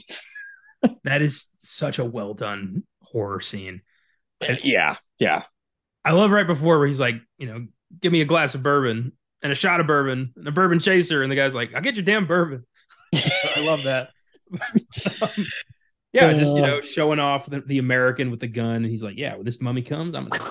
blast him." I'm like, Texas, and he immediately gets drained in midair by a cloud of sand, and it's so fucking creepy. The way it's like Yeah, thrashing him around in the shadow, and then it just throws his drained corpse to the side like it's nothing. it's brilliant. It's God fucking damn. brilliant. Just a sick scene. Yeah. Oh, it's brilliant. I nearly went with the scene where we first like Imhotep's first kill, so to speak, Okay. when Yeah. the plague, the Creepy. yeah, the locusts show up and everyone's like, "What the hell's going on?" They retreat into the tomb. Burns falls and drop and loses his glasses. And we established earlier, like, well, I can't without my glasses, I can't see. Just that little Yeah. bit of dialogue. It's like, okay, now we're worried. And Benny, of course, steps on his glasses, and then it's just Burns in a tomb, unable to see anything, feeling the walls, and you just see a vague like person down the hallway, and we all know who it is. Yeah. He doesn't, but that scene is perfect horror because when I was a kid, up until I got LASIK, my eyesight was about that bad. I couldn't see Okay. anything without my glasses. That scene scared the shit out of me as a kid because I thought that could happen to me. I end up in a weird place. I lose my glasses. I can't see anything could happen. So Yeah. that 100%. Yeah. it taps into a very real fear and it leaves you there. And then what happens? Imhotep rips his eyes and tongue out and then just throws them away. Like, holy hell, man. Uh, so yeah, I almost went with that, but Rick just, roaring at the corpse and just shooting him was too perfect. And uh, yeah, let's just keep going. Yeah. The Dr. Alan Chamberlain kill scene, Oh, lights out. That scene is sick, and I love the probably the most fun you have is when they're in the car driving away from like all of his followers essentially. Emotep, that scene with the chant, and then like they're driving in the car, and fucking Rick is like punching people off the windshield. It's so much fun. Yeah, this movie's a banger. Like, just has it doesn't have really a downtime. I guess you're really kind of on the edge of your seat the whole time. And if you like this stuff, if you are into this kind of history, it's just really rewarding. So I was talking to my buddy today about it. My buddy Robert at work, and most that you've met him briefly before. Most of the time, he'll say like, "Oh, what movie are y'all doing?" And he's like, "Ah, I haven't seen that." But I was like, "Dude, we're doing The Mummy tonight." He was like, "I love The Mummy," because he's a fucking history buff. He's hopefully about to get into law school, and just he really enjoys plays with history in this way. And so he was like, "Dude, I'm definitely gonna listen, man. That's so sick." It was a little different reaction when I told him we were doing Bicycle Thieves last week. He was like, "What? What's that?" It's just one of those movies that has its fans, and they're going to stand by it. damn right. Uh, yeah, that Egyptologist death scene Ugh. traumatized me as a kid. That was one of the scenes where I had to close my eyes Yeah, because it's nasty. Yeah, it's rough for PG-13. Like it toes the line. Just I you, I actually thought it was R while I was watching it. They it's. they could they could have done a couple things to make this movie so nasty. Like, oh, geez, dude. I would love an R-rated Mummy, but we'll never get one. Universal doesn't believe in it. Is that the reason? Like Universal's like, no, we want like to make more money, or When 2017's Mummy came out, and they said it was going to be PG-13, they famously said, and I quote, "Horror doesn't make money," which is bullshit. Uh, yeah, yeah, Universal was created on a foundation of horror, and they better fucking respect that. Um, but yeah, they figured a PG-13 adventure movie would make money and a horror movie wouldn't. The Mummy bombed, and then in 2020, The Invisible Man, huge hit, straight up horror. So yeah, yeah. Okay, like that's the aside from like children and family movies, horror is the only substantial genre in movie making now because we care, yeah, because we give a fuck about word of mouth, we care about discourse, we care yeah, about talking to each other about it.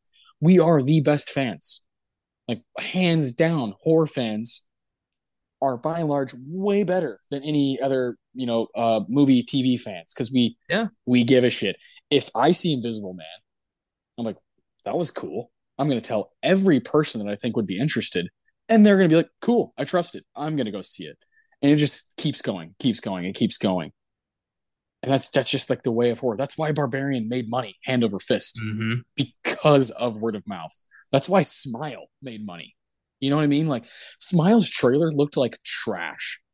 And then people saw it and they're like, that was pretty good. Like it had some really good moments. And it worked and it made a bunch of money. And like now I think it's pretty good. So I don't know. I Yeah. This is what we do. Like this is what we do. We give a shit. The most memorable movies I saw this year were horror. Yep. Barbarian, Nope, The Black Phone, The Sadness, Smile. Like these are films that are gonna stay with me because people care. Violent Night. Violent Night. Well, that was more action comedy, but it was fucking great too. Yeah. Um, I haven't seen it. I just know you love it's so much fun, dude. It's so it. much Yeah. fun. Yeah. I Um, love David Arbor. Yeah. but yeah, I still think horror is like one of the few places we can look to in modern film for pure creativity. And Yep. I Yep. still respect the hell out of that. So Yeah. when in doubt, pick a horror movie. So The Invisible Man, that was R, right? That was R. That was very R. Yes. And that's Universal. Yeah, I think also they partnered with Blumhouse, and I think Blumhouse was pushing for that R. Okay. And that was, Okay, I think, after the so Mummy failed. The Mummy failed an entire franchise. Like they had a whole thing planned, the Dark Universe. They had Javier Bardem lined up to play Frankenstein. Johnny Depp was going to be the Invisible Man. They had plans, and all of that disappeared with the Mummy. So I think losing all of that might have made Universal change their tune a bit. Be like, all right, we'll try it. damn. Yeah. So isn't there a I feel like I've read about this. There's like a Wolf Man with Ryan Gosling, right? That's been in the works for like 2, 3 years now, but COVID kind of put the pause on that, and now I think interest has been lost. People might have moved on. I know they changed directors, so we'll see. I want to see I want to it. see it too, but yeah, the uh, Invisible Man uh, also was going to like start a Blumhouse like partnered Universal R-rated monster universe. The Wolfman was going to be the next step. Karen Kusama was going to do Dracula, but oh, dude, none of don't that tell me happened that. because of Oh fucking my COVID. god. COVID killed all of that. Okay, so all right, let's get this out of the way. Then we can keep talking about this. 72nd Academy. I just want to get out of the way. Okay. 72nd Academy Awards. The Mummy's up for Best Sound. I want to go right back to what we were talking about. It's more interesting than one category. Let's see. Best Sound. It lost to The Matrix. Yeah, fair enough. It was nominated alongside. This is a cool group. The Green Mile, The Insider, and Star Wars Episode One: The Phantom Menace. So yeah, The Matrix is tough to beat in this category, but The Mummy is probably second place for me. Yeah, the Mummy. With I love the sound of Imhotep's. Unfinished Imhotep's roar and the way he talks. That's done really well. The gun noises are good. I think Star Wars had a chance with the pod racing scene. Totally fair. Totally fair. Yeah, but The Matrix just Dude. revolutionized technical Yeah. achievement that year. Nothing was taking anything away from The Matrix. Movies are still trying to copy the Matrix. So yeah, it's like and they don't succeed. Nope. even even its own sequels don't succeed. So yeah, The Matrix is one of the best movies from this year, from this ceremony. Should have been up for Best Picture. I'll stand by that forever. All right. So if The Mummy were to be properly redone for you as a fan, who's in charge? Who's casted? Like, what's your idea of like a proper R-rated? Let's say it's R-rated. Hmm. You're bouncing off. You're on the coattails of the Invisible Man. You're using Okay. that success. That's directed by your man from Saw, right? Yeah. Leigh Whannell. Yeah. So pick a proper director, a proper horror director if you want, and cast, kind of your main characters. Like what are you going for? I put it in Scott Derrickson's hands. Oh, good call. Love Yeah. that. Sinister, the Black Phone, like he knows what he's doing. Got good tone, real good Yeah. tone. So is Ethan Hawke in it? Yes. Yes, he is. It has to be. Yeah, um, I mean, I would bring Brendan Fraser back as an older Rick oh, who's been through oh, the ringer. I would put this in like the 1950s. And Okay. So 30 years after what's happened in the Mummy, which would yeah, put Rick at probably like 60 years old. around there, yeah, yeah. Makes sense. Makes sense. Mhm. I would, um, hmm, as the Mummy, I want a Middle Eastern actor for a change. Uh, that would be nice. Who can capture that? What, especially like what Arnold is doing. Who's got that kind of demeanor, that like physicality, because he's not like a freak of nature, but he's definitely he's got a big frame, big dude, scary eyes. It's hard to find that. It is. Um, hmm. I'm looking up some contenders. Uh, Oh, Scott Derrickson also did Doctor Strange. Yeah, that's right. let's see. It keeps it keeps putting me to Rami Malek, and I'm like, I saw No Time to Die. I'm gonna go with no. Yeah, I'm good on that. I don't know. I'd have to maybe an unknown, maybe somebody, imposing. Uh, I don't know. I'd have to think about who would play the mummy, but I know how I would portray the mummy. With Scott Derrickson, I would take a cue from the way he portrays Bagul in Sinister. I would make him this like shrouded in mystery, dark force who is trying to, I don't know, bring the underworld into our world or some shit like that.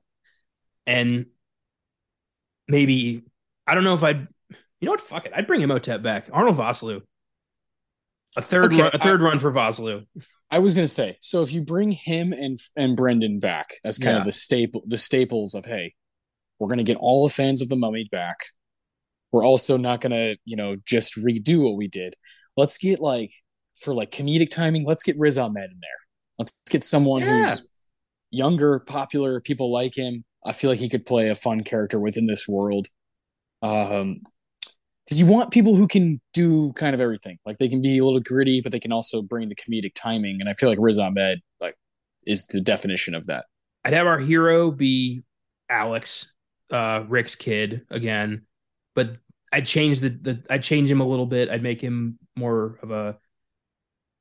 following in his mom's footsteps of like Egyptology, research. Um, and I would have Imhotep be a secondary villain.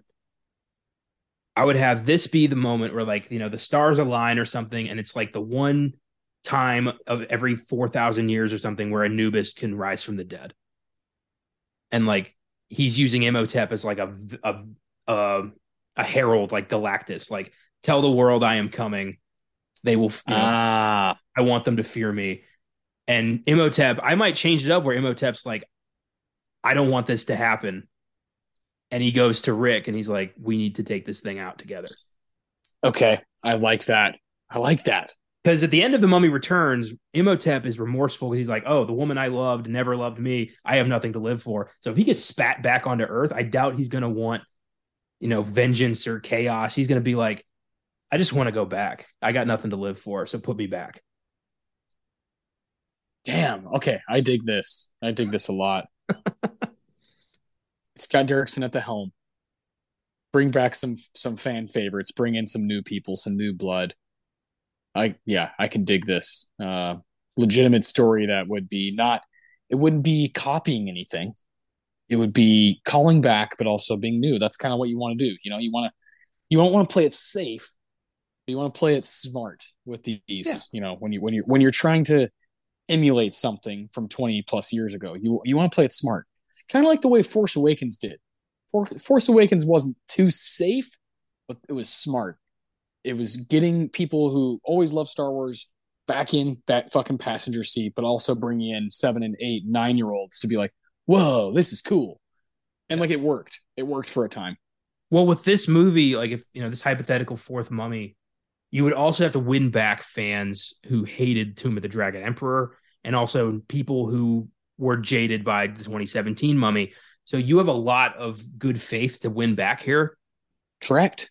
And Correct. I think the way you do that is you highlight what people loved about the first two. The Brendan Fraser and Arnold Vosloo, Rick versus Imhotep. This perfect, it's Batman and Joker. It's Spider-Man and the Green Goblin. It's hero versus villain, and people like that. And you have enough new stuff to keep it fresh, but you have enough from the past to be familiar and exciting. It could work. I would see that. Yeah, so would I, man. So would I. It, if they made it R and they brought back certain people and also showed some promise with the right director, like a guy like Scott, I would see it without knowing what the trailer is. It'd be one of those things where I would be on board if they made the right hires.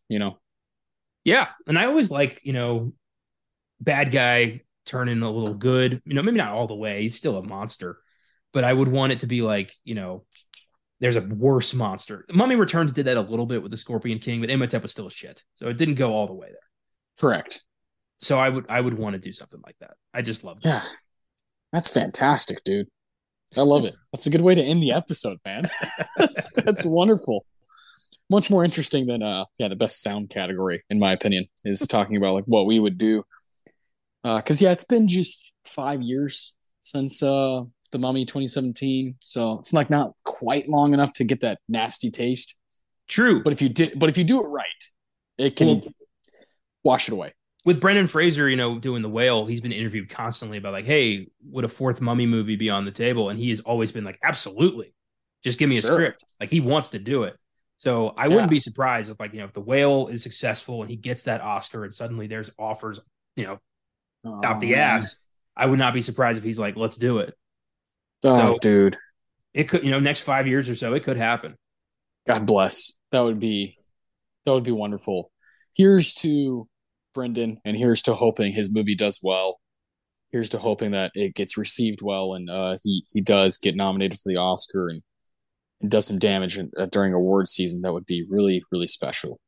So we love him over here at Filmgasm. We love that guy so much so that this week on Filmgasm we're doing Mummy Returns. On Beyond the Bad, we're doing a movie you just talked about, Tomb of the Dragon Emperor. It's Brendan week. It's Mummy week. We love being able to do these kinds of things. We don't have many opportunities where we've got a trilogy with one film that fits for each show. I mean, that's just perfect. It really doesn't line up that well ever. So you have to take advantage when you can. Next week on this show, because the new James Cameron 13-year fucking project, Avatar: Way of the Water, is coming out. We're gonna do Avatar 2009. This is the first time ever on this podcast that I've chosen a movie that I don't really like. I saw it in theaters and I was like, wow. I was 14, so I was like, wow. It doesn't take a lot to blow a 14-year-old's mind. I thought it was awesome. I thought, oh, that was really cool. I can't wait to buy it and see it again. And then a few days passed, and I was like, that was fine. And then my oldest brother, not my oldest, but my older brother Jeremy was like, yeah, but it was just Pocahontas. And I was like, oh. I thought about it more. I watched clips of it here and there throughout the past 13 years, and it's just not really for me. It's not really my jam. I haven't really properly revisited it. But I will say, I am excited to. I am excited to go down that road, sit down, watch the whole movie. I'm gonna make a day out of it. I'm gonna do the whole thing. I'm hoping to have some time to see the new film as well. We'll see about that. I'm not sure if I'll be able to see it in time for this show, but I do want to go see it. I do think it could be a spectacle. It could be one of those community movies that I've been longing for over the past couple of years. So I am going to try to see it, but it's going to be an interesting episode. We're going back to the 2009 Oscars. Avatar, Hurt Locker, right, is the one that won Best Picture. So I'm excited to go down that road too. We haven't been down that road in a long time. So I am excited for that conversation. This has never really happened where I've picked a movie that we're both kind of like, eh. Yeah, Avatar is a movie that, we haven't really thought about in a long time, unless you're James Cameron, in which case that's all you've thought about for the past 13 years. which But sucks because he's one of the most talented people ever. yeah, But unfortunately, with that talent comes the biggest fucking ego of all time.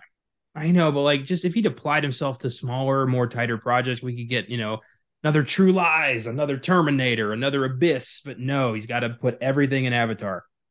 But yeah, despite our thoughts about this admittedly pretty lukewarm sci-fi adventure, it is the highest grossing film of all time.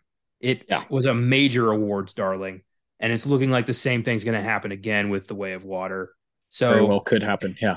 part of the conversation, it would be weird to just not talk about it. So, we're going to take the It's Always Sunny approach and just not stop talking about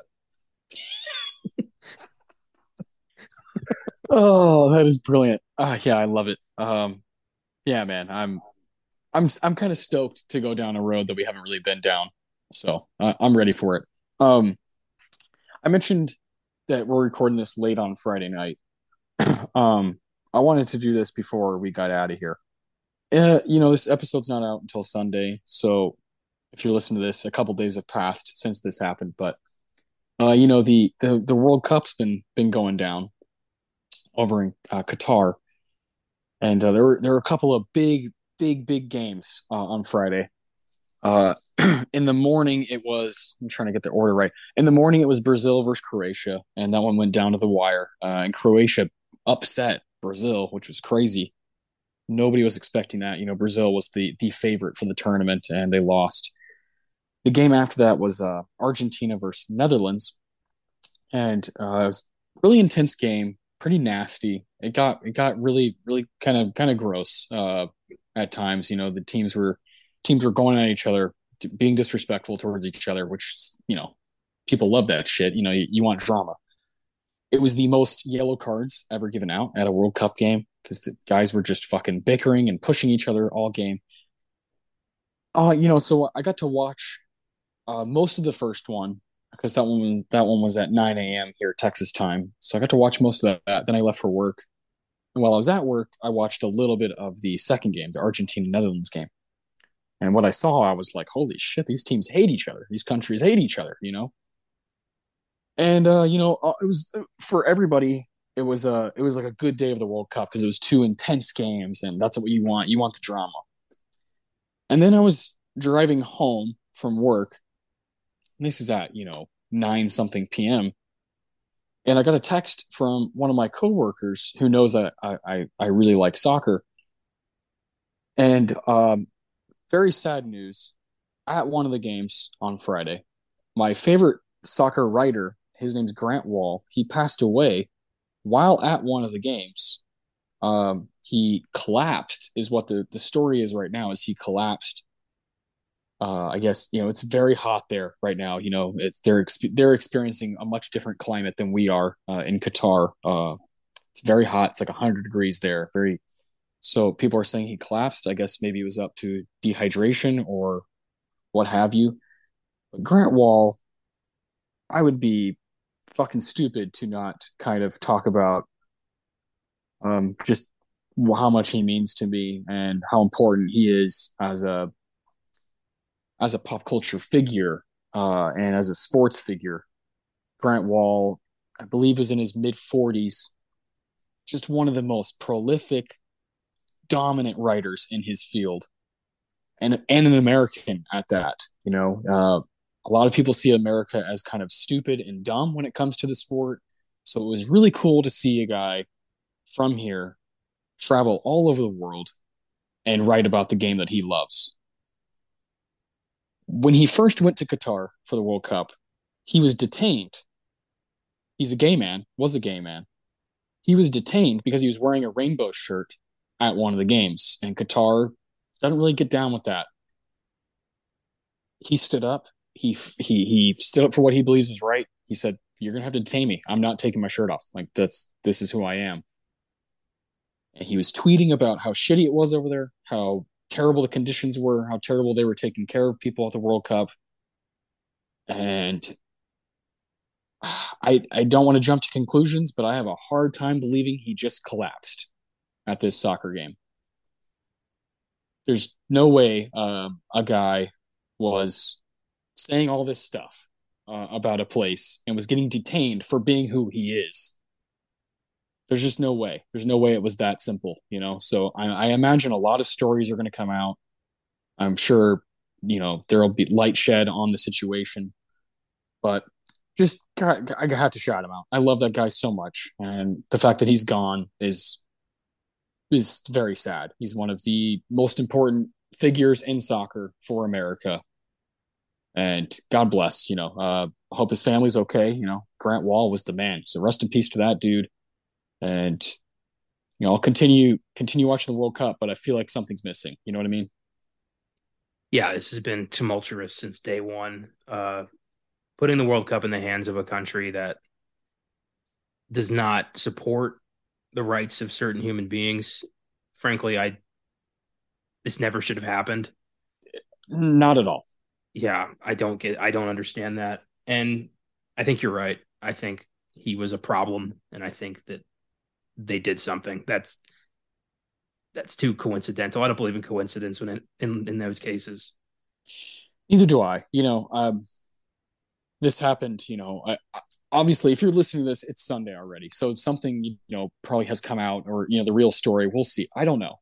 I just have a hard time believing it's that simple. Same as you. The coincidence thing is like, I don't know. So I just would have felt wrong going to bed tonight, not shouting out one of the more important people in my life as far as who I look up to as far as their work and like what they dedicate their lives to. And I love the sport so much and has taught me so much about the world. And has, there's a reason I am so interested in foreign films. It really started with watching foreign players play this beautiful game. It's like it goes hand in hand. So Grant Wall is a part of that. Really, really brilliant, brilliant human being, and that guy's the man. So I want to kind of finish off this episode with that. Um, it's a beautiful game, but it's a dangerous game. Soccer, so it is. So you just got to be careful where you're at. Hopefully, the World Cup doesn't have any more issues as it continues because it's getting close to the end here, and we're almost to the semifinals. If you're listening to this, we already know who the final four are. So I'm going to continue watching, but yeah, again, something's missing for me if he's not there because he was covering every fucking game. He was a freak of nature who just loved what he did. So I look up to him in that way. That's kind of something I just felt like I had to do ever since I was driving home. So thank you guys for listening. Please come back and visit us on Wednesday for our Filmgasm. Follow us on Twitter, Facebook, Instagram at Filmgasm. Check out our website. Got new reviews up all the time. I was just on there the other day and I didn't know you saw Violent Night. And I read your review and I was like, okay, I need to fucking see this movie. Connor's writing does that to me every now and again. So I want to see that movie really bad. But keep watching movies, guys, and we'll see you fuckers on Wednesday.